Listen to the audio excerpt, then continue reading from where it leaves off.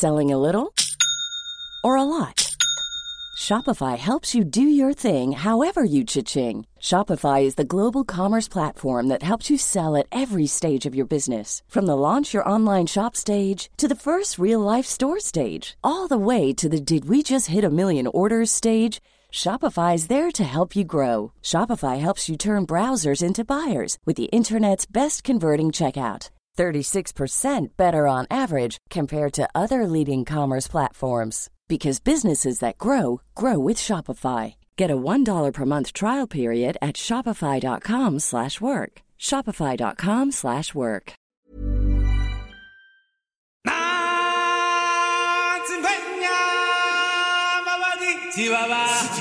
Alltså det här svänger så bra.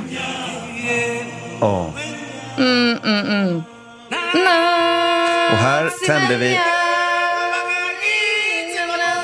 här tände vi lampor, eller ljusen. Ja, det gjorde vi.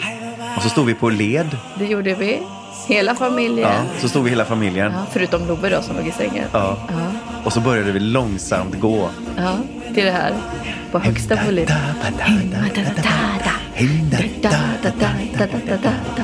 Och paketen var med. Ja. Alva fick bära ett, Edvin fick bära ett. Ja. Ville fick bära ett stort. Ballongerna var med. Oj. Och Love låg i sängen. Ja, Camilla. Ja. Så här var det. Love hade ju bestämt sig för hur han ville fira sin födelsedag. Hej förresten. Hej! Ja, nu är jag så spänd. Vad berätta. Ja. Men Love har ju fyllt år. Han fyllde ju 8 år. Ja, men grattis, det är stort. Ja, absolut. Men han ville absolut inte att vi skulle sjunga Jag må han leva. Nej. Så han hade bestämt att vi skulle sjunga Circle of Life. Ledmotivet till Lejonkungen. Den skulle vi sjunga när vi gick in. Nej, men vänta, vadan detta?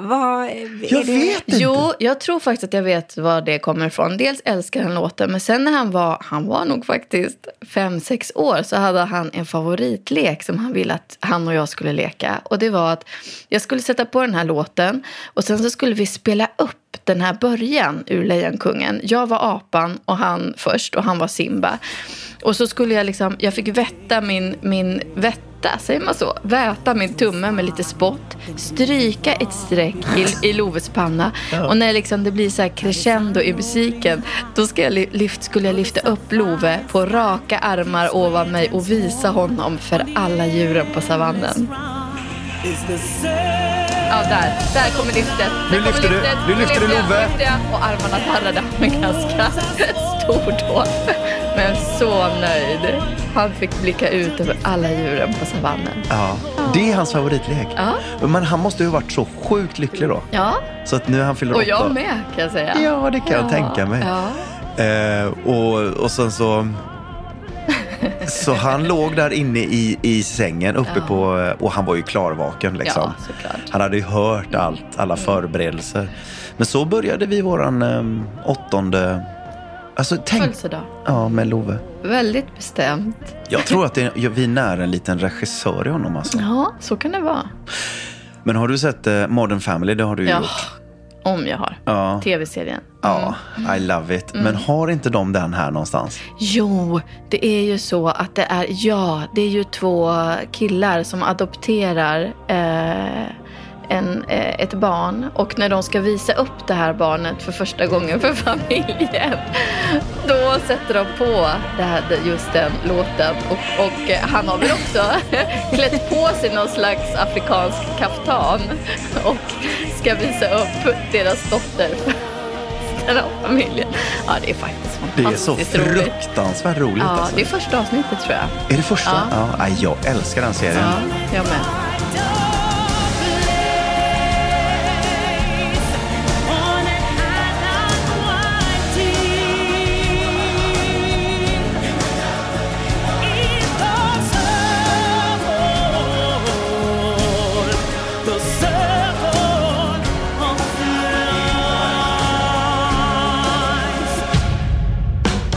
Det här är podden där vi får lära känna familjen Dahl Alling. En podd mitt i livet om allt från tvillingchock och husbygge till panikångest, livsdrömmar, om konsten att hantera besvärliga människor och en massa kärlek. Välkommen! Alltså, men berättar du. Jo, men nu närmar det sig ju verkligen det här med huset. Och det är så, det blir, alltså vi tjatar ju om det här varje gång känns det som. Men det är så fantastiskt. Vi har längtat så länge. Och sen det blir som att de här känslorna, att hantera dem. Vissa saker blir liksom, det blir för mycket. Det är som att det sprutar ut ur öronen. Det är ungefär samma. Jag har samma känsla för det här som jag får faktiskt för Meryl Streeps rolltolkningar. Alltså allt hon gör är så fantastiskt så att det blir för mycket. Jag kan inte ta in det. Ungefär som nu tittar Morgan på mig. Som att jag är rädd. Nej, jag hade tänkt så här att när vi träffades för första gången. Ja, men när vi kom in det var med också barnen jättehärligt med Meryl Streep. Alltså, och särskilt i hennes, vad heter den här senaste HBO-serien som hon är med i, som heter Big Little Lies. Alltså hon är så fantastisk i den. Så att det sprutar ut ur mina öron. Jag kan inte hantera det. Gick ner på knä och friade till också dig. Också härligt. Men Meryl Streep. Ja. Men i varje fall. När vi köpte våran första. Men absolut, jag fattar. Men det är också, vi är ju flera i familjen. Och vi har, vi? Ja, vi är det. Hur många är vi? Ja, men vi är väl, vad var det? 2, 3, 4, 5, 6 är vi. 106.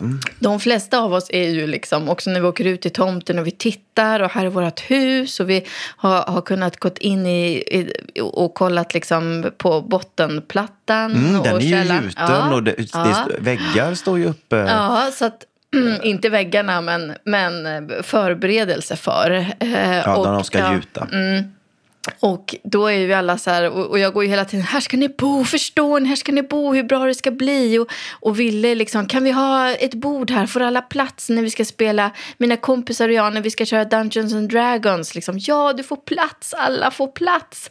Och det är så himla härligt. Och så ser jag hur Edvin blir mer och mer konfunderad. Edvin är ju alltså 2,5 år. Och när jag säger, men Edvin, det här är ditt hus. Här ska vi bo. Och han bara tittar på mig och bara, kallt. Inget tak. Nej. Så det är ju, vi ser ju bilden jättetydligt av att det ska komma ett hus. Men för en 2,5-åring att åka ut i kalla november till en tomt där det typ är betong och lera. Och att säga, här ska du bo, vilken gåva, vilken skatt. Ja. Så är det ju för honom, så är det ju bara, är ni helt dumma i huvudet? Men det var första gången jag såg Ville på riktigt förstå att han kan sitta där och spela i sin lilla hörna och man riktigt i hans ögon så såg man, det här kan bli verkligt. Jag har ju inte kommit så långt än. Nej. För mig är det som att vi gör ett litet Lego här så. Det är lite, det är ungefär som när vi Meryl Streep har du, men för mig är det mer som när vi sitter och gör 1000 bitars pussel. Man bara matar och sen när det är klart så bara japp. Jag förstår inte riktigt att det är som att vi leker vuxna. Ja, men så kan jag tycka att vi hela tiden att vi leker vuxna. Jag känner mig väldigt sällan vuxen. Undrar om hela livet kommer vara så när man att när man är sådär 107 och bara, nej men jag har lekt hela livet. Ja, hoppas. Det är helt galet. Och det är ju det som är värt det här med husbygget. För jag är ju väldigt ivrig av mig och har ju längtat efter hus längre än vi började bygga. Jag har längtat flera år och liksom känt nästan att jag inte står ut av att bo i stan. Jättehärligt att bo i stan, men för mig så har det varit inte så mysigt alls på sista 5 åren. Vad sa du nu? Jättemysigt att bo i stan, men inte så mysigt inte för mig. Jag försökte bara säga att jag förstår. Å andra sidan. Jag försökte bara vara gullig och säga, jag förstår att man kan trivas i stan. Det finns säkert de som trivs i stan, men det finns de som inte gör det. Jag tycker har nog 5 senaste åren känt mig så instängd så att jag har inte mått bra faktiskt. Så att då blir det ju också så att jag har ju ibland känt så här, fan, varför köpte vi inte bara ett hus? För jag vill inte vänta. Men den här resan som vi gör, dels hela familjen och att barnen liksom är med på det här, men också du och jag ju. Det är ju alltså skitkul att göra barn, eller jag på att säga. Men också göra hus med dig. Ja. Faktiskt. Det måste jag också säga, eloge till oss bägge där, måste jag säga, för att vi hade den rädslan, farhågan att vi skulle börja bråka, för så alla de här tv-serierna man har sett när folk som bygger hus, de skiljer ju sig och de blir förbannade och går isär och så, och där bestämde vi oss för att vi måste ju separera på våran kärlek och stressen och husbygget liksom. Den som är bara att allting blir lite för dyrt hela tiden gör ju att man kan vilja slå huvudet i väggen några gånger. Men där har vi bestämt att det får inte inkräkta på våran kärlek. Det är ju våran grundmurade kärlek. Och det tycker jag vi fan har behållit alltså. Eller hur? Ja. Vi inte bara leker vuxna, vi är vuxna. Ja, sant. Bra sagt. Ja, men jag är jätteimponerad av er. Jag tror att för de flesta par skulle det här vara en enorm utmaning. Sen är det ju såklart att vissa par alltid renoverar och det är liksom inga problem. Men att göra en sån här grej, det tänker jag, det måste ju vara en sån himla prövning. Jag tror det, men jag tror att är det också. Det är det. Sen så tror jag fördelen för oss var ju att vi faktiskt fick just tvillingar. För att då måste vi har lärt oss att samarbeta ju, faktiskt, får man väl ändå säga. Att det finns inte utrymme för mycket tjafs liksom. Och det är ju en bläst att få tvillingar på det sättet. Det är en av det. Men när man bygger hus, då tycker jag att det är en av de första reglerna. Första regeln är förstå att det vi går igenom nu, det kommer vara jättetufft, men det får inte inkräkta på vår kärlek. Sen, vilken hustyp ska vi välja? Ja, men det är ju också att det här är ju skitkul. Ja, precis. Det är lyx och alla liksom, eller de flesta problem vill jag inte se det som, men man står ju inför 10 000 val till exempel, där har vi pratat om förut. Men det är ju inte ett problem. Det är ju lyx. Vi sitter ju alltså det är ju en helt fantastisk situation vi sitter i. Men det är jobbigt med valen, måste jag säga. Val under tidspress är jobbigt. Ja, och jag är ju mer så här, ta något bara så att vi får flytta dit. Ja, det är ju det.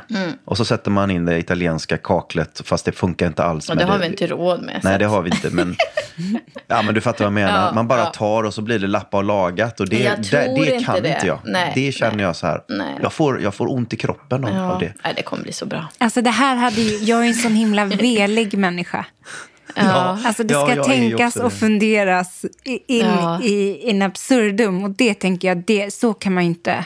Nej, jag är precis tvärtom. Jag blir ju störd av att du säger det kommer bli så bra. Och jag bara, men någon måste ju ta beslutet. Vad är det som men jag kan ta beslut. Alltså det är bara att köra. Det kommer bli bra. Nej, du kan inte säga så. Att det är bara att köra. Nej, men det du kan inte. Det är jätteroligt att du precis har suttit och sagt det är så himla friktionsfritt att bygga hus tillsammans. Och vi är verkligen vuxna och tar så himla... Jo, men det är vi ju. Men när vi kommer till valen, där är det stopp alltså. Ja, men där har vi också pratat om förut. Men då är det så bra när man bygger hus. För det finns ju deadlines på allt. Så till slut måste valen göras. Och det är i kombination med att Morgan har ett jobb där han åker iväg ofta. Då checkar jag av lite val bara och så går vi vidare i processen. Meddelar du Morgan då vilka val du har gjort? Inte ett dugg. Nej. Inte ett dugg, jag har ingen aning. Den som lever får se, tänker jag. Och så går vi vidare. Check, bocka av, framåt. När jag får nyckeln så kommer jag komma in i ett hus som, vad är det här? Det kanske är julåret runt. Vilken ångest. Jo, men någon slags ljusslinga kommer ju finnas runt huset på något vis i något träd eller på någon slags altan. Eller, jag tänker det får ju bli ert signum. Ja, man kommer bara kunna följa vart har strömmen i hela Stockholm tagit vägen. För det har släckts ner ifrån Södertälje och hela vägen in mot Nacka. Ja. Men apropå ljusslingor. Nu har ju liksom internet svämmat över av det här Brisac. Jag vet, jag vill dit. Jag visste ju inte ens om att det fanns. Jag vill dit. Vad är det här? Ja, jag har försökt trolla dit dig flera gånger. Men jag har gått bet. Vi har inte hunnit. Vad är det ni pratar om? Vi ska åka till ett ställe som säljer en jädra massa julpynt. Förlåt, var du var vi kan någonstans? sitta kvar i bilen och vänta. Det blir nog bäst. Men jag tror faktiskt på riktigt att man måste åka dit. Alltså, Men vad är det för ställe? Slut. Det ligger Ikea? nej, det ligger lite längre bort ifrån vårt hus. Så att jag tänker att vi snart ska åka och titta på huset igen. Och då så svänger vi förbi Brisak. Men vad är det för något? De säljer julpynt. Herregud. Förlåt mig. Trevligt. Men alltså du, Anna-Maria, jag känner bara så att nu börjar det bli lite tajt om tid. Därför att... jag vet, det säljer slut. Allt kommer ta slut. Ja, jag vet. Det är hur mycket folk som helst som är där, har jag sett. Det kan inte ta slut. Va? Det kan inte ta slut. Och där finns ju din tomte med musik och lampor. Och... Det är ju det. Den är ju säkert slutsåld. Jag måste dit. Ifra bakken opp til døra der jeg bor det fakkel hele veien som i fjor Kjenner lufta bærer røkelse og svor For ingen lager ribbe som mor Og på peisen har vi alle væv og sokk Det jul igjen og aldri får jeg nok Og Maria, det du gjorde gjør meg godt Takk Gud for at du ikke tok abort Det går i 1100 gavekort och flus. Jag ska dricka lite kaffe. Vad mysigt vi har det, har vi inte det? Jo. Vi sitter här och diskuterar och pratar. Ja. När hinner ni annars sitta så här? Det gör vi inte annars, Camilla. Alltså på riktigt, vi gör inte det annars. Vi hinner inte det. Oj, nu gick det på Circle of Life här igen. Ja, jag skojar. Morgan fick feeling. Ja. Nej, men det hinner vi ju inte. Det är därför vi älskar att podda också ju. För att vi får tid att sitta ihop. Ja, men vi sitter och käkar middag på kvällen, brukar vi prata. Ja, 5 minuter här och där. Men vi har ju 2 barn i famnen, det är väl häftigt? Ja, jag älskar det också, men det är väl jättemysigt att få sitta så här.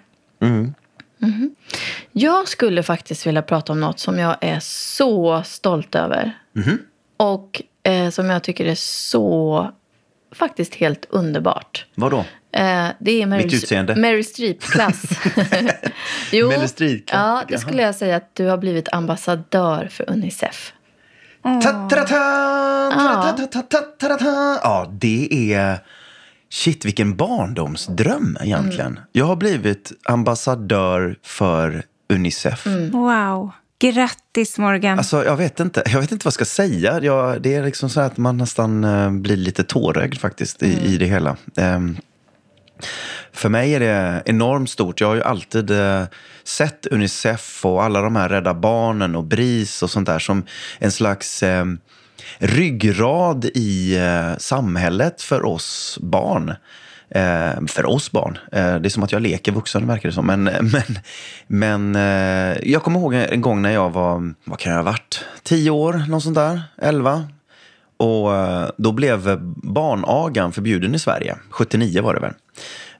Och då kommer jag ihåg att jag kände bara, yes, där fick ni era jäklar. Nu kommer ni inte åt mig.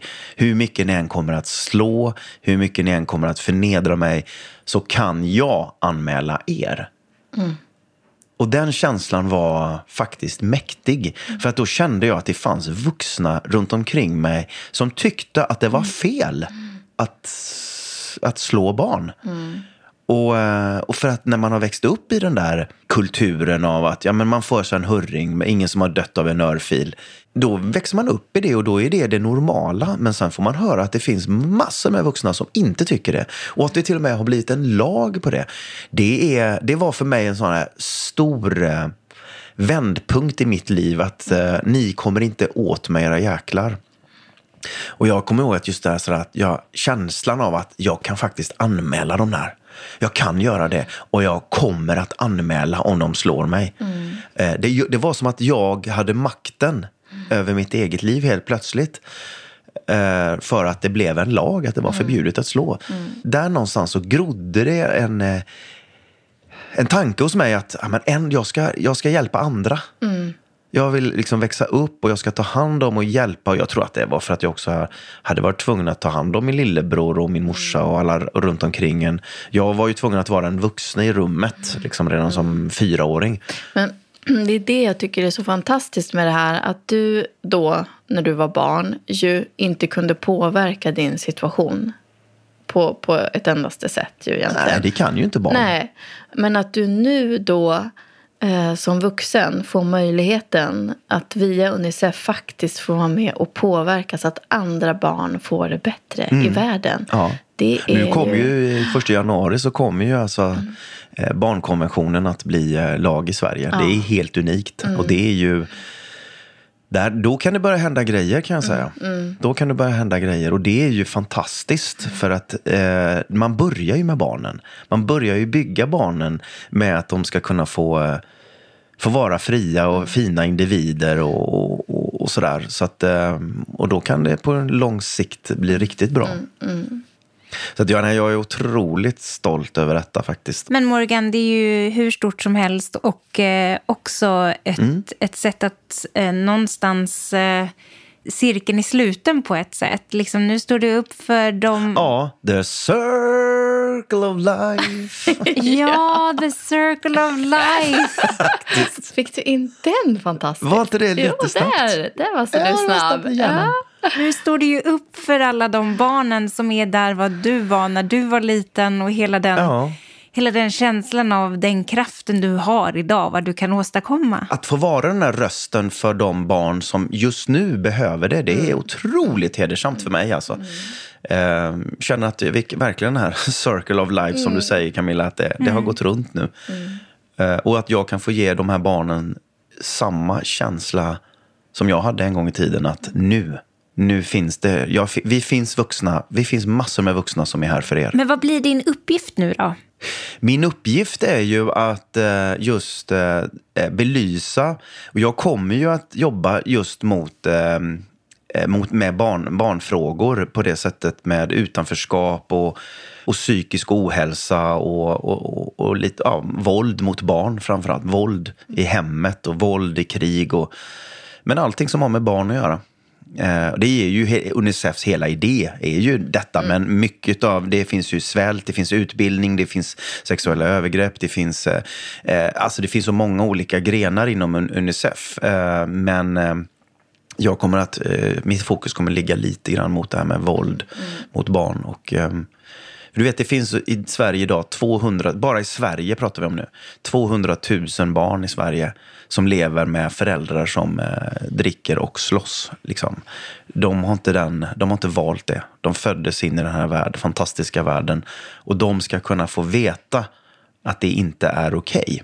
De ska kunna ha samma känsla som jag en gång hade. Sen så kan man inte göra någonting åt de vuxna, men man kan stärka barnens självkänsla. Hörrni, vi har fått lite dilemman som jag tänkte att vi skulle ta itu med. Och jag börjar, så får vi se var vi landar. Spännande.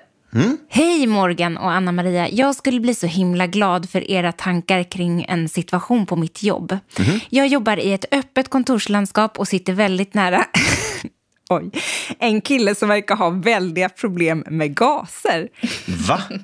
Ja, han... Gaser, ja. Han släpper sig och det kommer liksom pustar av pruttlukt i tid och otid. Väldigt äckligt och störigt. Jag sitter mer eller mindre i fislukt hela dagen och jag vet inte hur jag ska göra. Går man till chefen och säger att X verkar ha problem med magen och att det stör mig, det låter ju inte riktigt klokt. Vad skulle min chef ens kunna göra åt detta? Du får inte skratta åt det här nu. Nej. Det här är dilemma. Förlåt. Verkligen, ta det här på allvar. Absolut. Det är ju en människa som fiser på arbetsplatsen. Ja. Man kan inte gå till chefen och säga det. Nej. Förlåt mig Camilla, jag var tvungen att säga till min fru. Ja, nej, men hon säger ju det, att det låter ju inte riktigt klokt. Vad skulle chefen kunna göra åt det här? Ja. För att X kan förmodligen inte hjälpa att han fiser.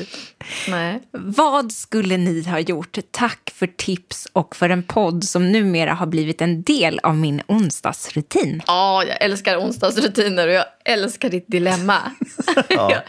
Förlåt om vi skrattar. Det är ju hemskt. Ja, det är ju hemskt. Men jag blir också väldigt förvånad. För den här pruttaren, ska vi kalla honom det? Ja, pruttaren. Ja, pruttaren.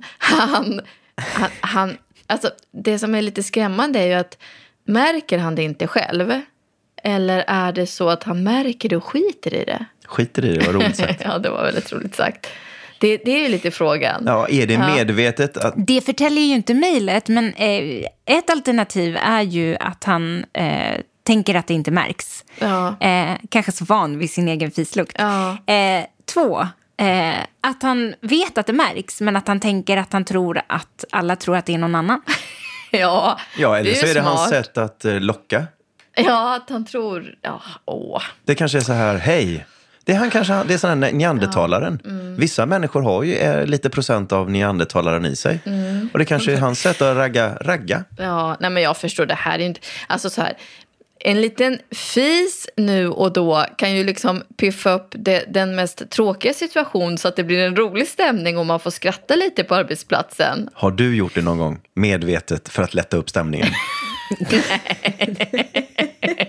Men du har väl gjort det? Nej, det har jag verkligen inte. Inte för att Vem tror du att jag är en clown, eller? Inte för att lätta upp stämningen, men... Nej, men här, hon måste nog närma sig den här pruttaren på något vis. Om hon ska få att liksom ändå se vad hans grej är. Vad hans problem. Och då är väl vad hans humor. Grej är. Ja, men då humor är väl bästa lösningen. Att liksom gå förbi och såhär, när det luktar och såhär, hoppsan, välkommen ut. Det är kanske är dags att... Hoppsan, välkommen ut. Välkommen ut. Att man gör honom medveten på att hon förstår att det är han. Ja, man börjar där. Ja. Man gör det här. För när någon rapar, då är det lätt att säga, oj, skål och välkommen. Ja, skål och men liksom... När någon... Ja, men gör det med fisen också då. Ja. Hej och välkommen ut. Ja. Här sitter vi på det öppna kontorslandskapet. Och då har man gjort honom medveten. Och fortsätter han då, så kanske man, jag vet inte, alltså så här, grunden är ju att man kan ju inte acceptera övergrepp på en arbetsplats. Nej. Det är ju verkligen grunden. Ja. Man måste ju prata med sin chef. Och då kan man säga så här att... Det är jättekonstigt. Det är jättekonstigt att gå till chefen och säga att Olle pruttar. Så nej, men du behöver inte säga att han pruttar. Nej. Du kan säga så här, det är Olle... någon lukt. Nej, men man kan säga så här, det är någon lukt. Jag tror att vi har problem med avloppet här. För att det är någon lukt. Kan du komma ut och liksom... Jag tycker att också ringa skyddsombudet. Ja, precis. Så får skyddsombudet ta hand om det. Men då gör man också så här. Att man går inte till Olle. Fis-Olle. Eller pruttaren. Nej, utan man ställer till ens egen scen vid sitt egen kontorsställe. Jag vet inte vad det är som luktar. Nej, jag kan ha glömt något. Kan det vara en apelsin jag glömde? Vad kan det vara? För det stinker verkligen här. Hjälp mig. Och så får Anticimex komma dit. Och så får den här fisaren kanske, ursäkta mig, det kanske är jag som lättar mina gaser. Det kan ju vara så att fisaren är sjuk. Ja, då blir det ju jo, helt men det är det sorgligt. Som är grejen. Jag tänker ju att den här som sitter och fiser hela dagen har ju problem med magen. Ja. Jag tycker absolut man måste gå till sin chef och säga att det luktar väldigt, väldigt mycket ifrån ett visst håll. Man behöver inte peka ut personen, men i just regionen kring pruttarens. Anus. Det kanske kan... Nej, jag tänkte mer det kan jag vill vara inte peka ut något ställe. Det är ju läcka i något form av rör. Ja, fast från ett hål där. Ja, precis. Jag tycker att absolut man måste prata med sin chef, för det är ju ett arbetsmiljöproblem. Du som är HR-specialist, Anna, är det inte det? Jo, man måste lyfta problemet. Sen är det ju... lyfta problemet. Sen är det bra om hon kan ta det med pruttaren in person först. Ett till dilemma. Ja.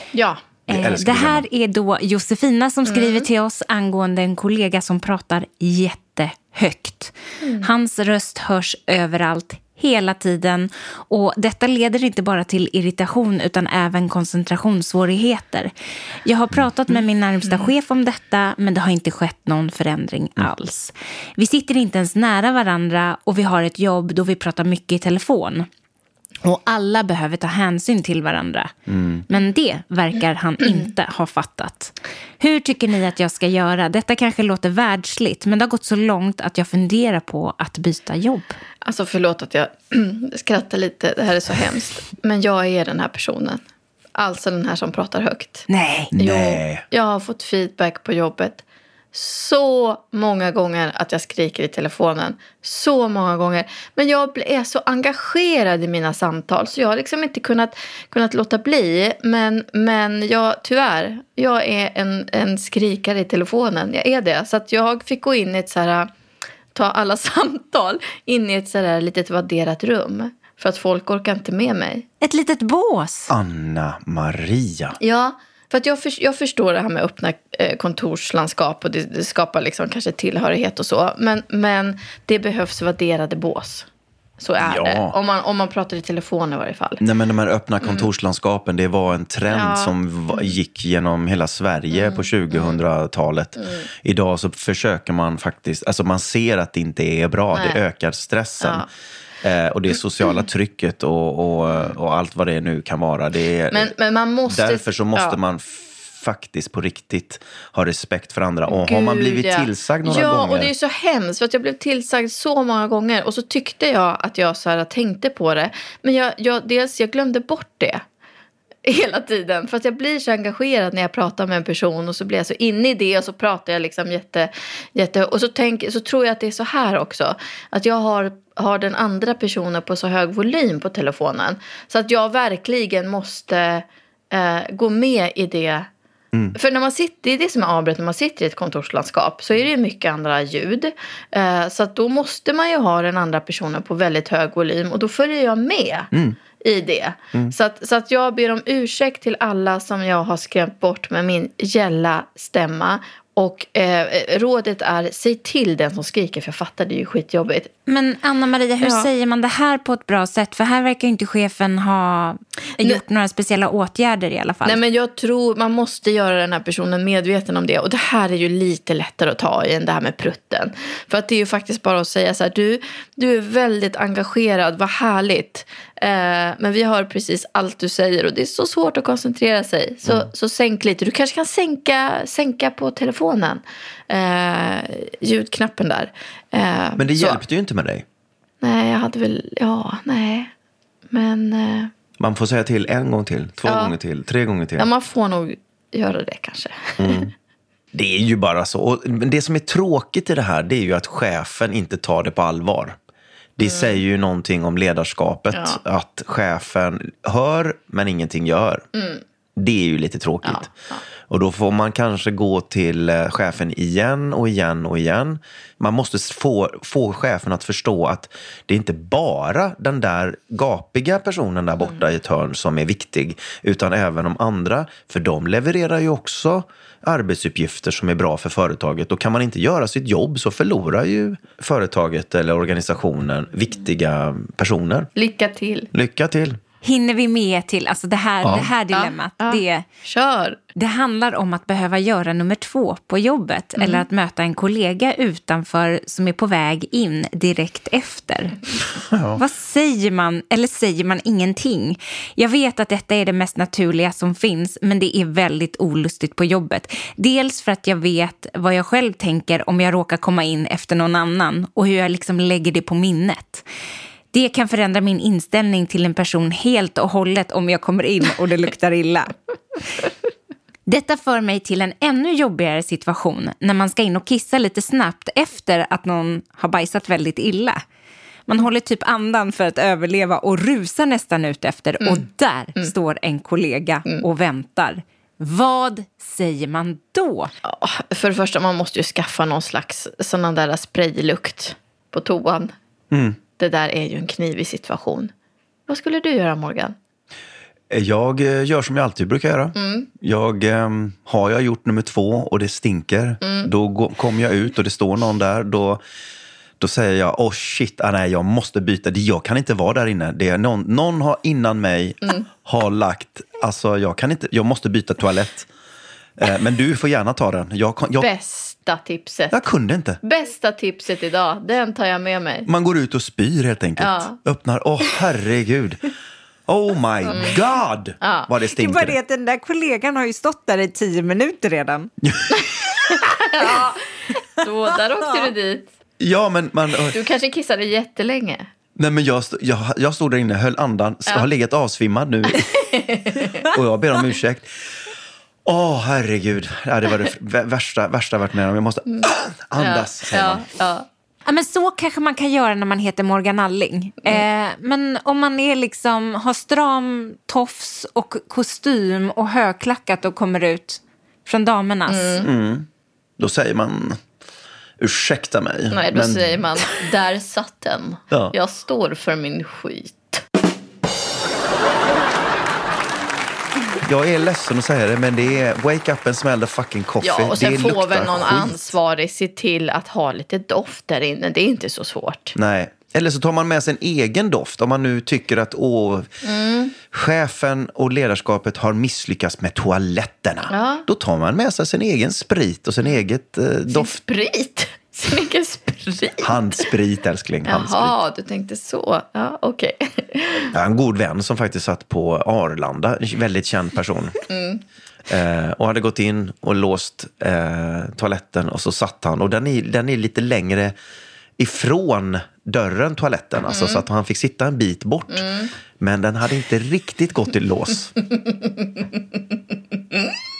Den hade någonting som hade gjort så att det öppnade ett barn faktiskt. Och som öppnade toaletten och bara, nej men, vad fan, det är ju du! Japp, kan du stänga dörren? Men vad fan! Fan vad häftigt! Ja, men du får... kan du stänga dörren? Pappa! Morgan Alling sitter och bajsar! Ja, nu kanske det inte var jag, eller så var det. Men shit vad det är... Ja, den grejen tycker jag är lite jobbig med toaletter där dörren är som man inte kan liksom stänga till ordentligt. Alltså så att man inte kan kasta sig fram. Nej, det tycker jag också är lite skräck. men jag måste säga det, även jag som inte har några egentligen problem med att gå in och lassa någonstans här och var. Nej, men jag tycker det är... Jag vet. Vadå? Jag vet. Nej, men jag tycker att det är en del av det naturliga förloppet. Ja, att man måste göra sig av. Det är värre med förstoppning. Men även jag tycker att det är sjukt jobbigt när man är på toaletter där det är som bås. Och det är liksom luft under Just och det. över. Ja. Det är som ett öppet kontorslandskap. Ja. Fast en toa, faktiskt. För där vet man. Och jag vet inte hur många gånger jag har suttit och hört att det sitter en person bredvid. Ja. Nej, men jag tycker det är ju extremt otrevligt egentligen med sådana toaletter. Jag var på teater i helgen och då var det såna här toaletter. Det var ju sån himla kö i pausen och så kom man äntligen in och sen så hör man liksom precis vad alla andra gör. Och så var det någon som la en sån himla brakare. Alltså jag börjar ju skratta ensam inne i mitt lilla bås. Ja. Alltså det, och så tänker man så här, undrar vem av dem det var. Jo, men den människan har man ju sen glömt en 5 minuter senare. För man har ingen aning om den människan är. Man hör bara... Men vill du veta vem det är? Nej, jag är helt ointresserad. Jag menar, det är ju ingen big deal. Nej. Det är ju glömt på en kvart. Fast vi kommer ihåg fisen. Att vi var på toaletten och man sitter där, lite pinsamt, man skrattar. Men vi kommer ju inte ihåg vem det var. Men det jag tänker är ju att det finns ju vissa saker. Jag kan förstå det här verkligen. För det är ett dilemma. Och man vill inte veta det här om sina kollegor. Det känns så himla privat på ett sätt. Ja, det är ju det. Och samtidigt så är det något som måste ske. Man måste in i det där. Ja. Döm inte din kollega efter bajset. Kan vi väl ändå avrunda den här podden med. Ja, precis. Man får inte heller glömma det här med att toaletter, det är en del av livet. Man skulle kunna säga att det är...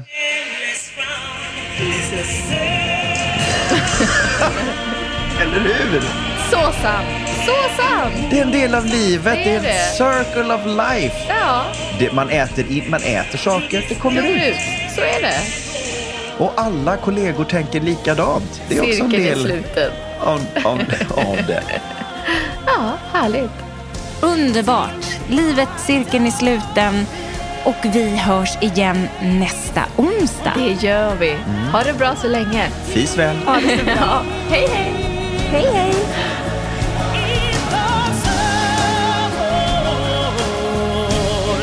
The circle of life.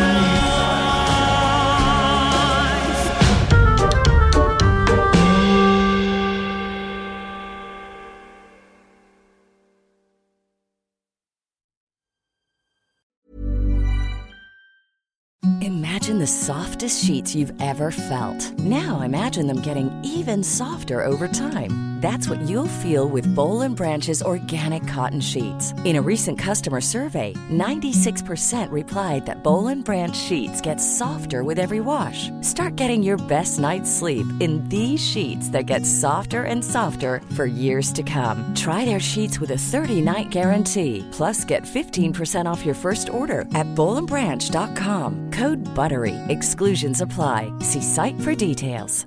Hi, I'm Daniel, founder of Pretty Litter. Did you know cats tend to hide symptoms of sickness and pain? I learned this the hard way after losing my cat, Gingy. So I created Pretty Litter, a health monitoring litter that helps detect early signs of illness by changing colors, saving you money and potentially your cat's life. Pretty Litter is veterinarian developed, and it's the easiest way to keep tabs on your fur baby's health right at home. Go to prettylitter.com and use code ACAST for 20% off your first order and a free cat toy. Terms and conditions apply. See site for details. Planning for your next trip?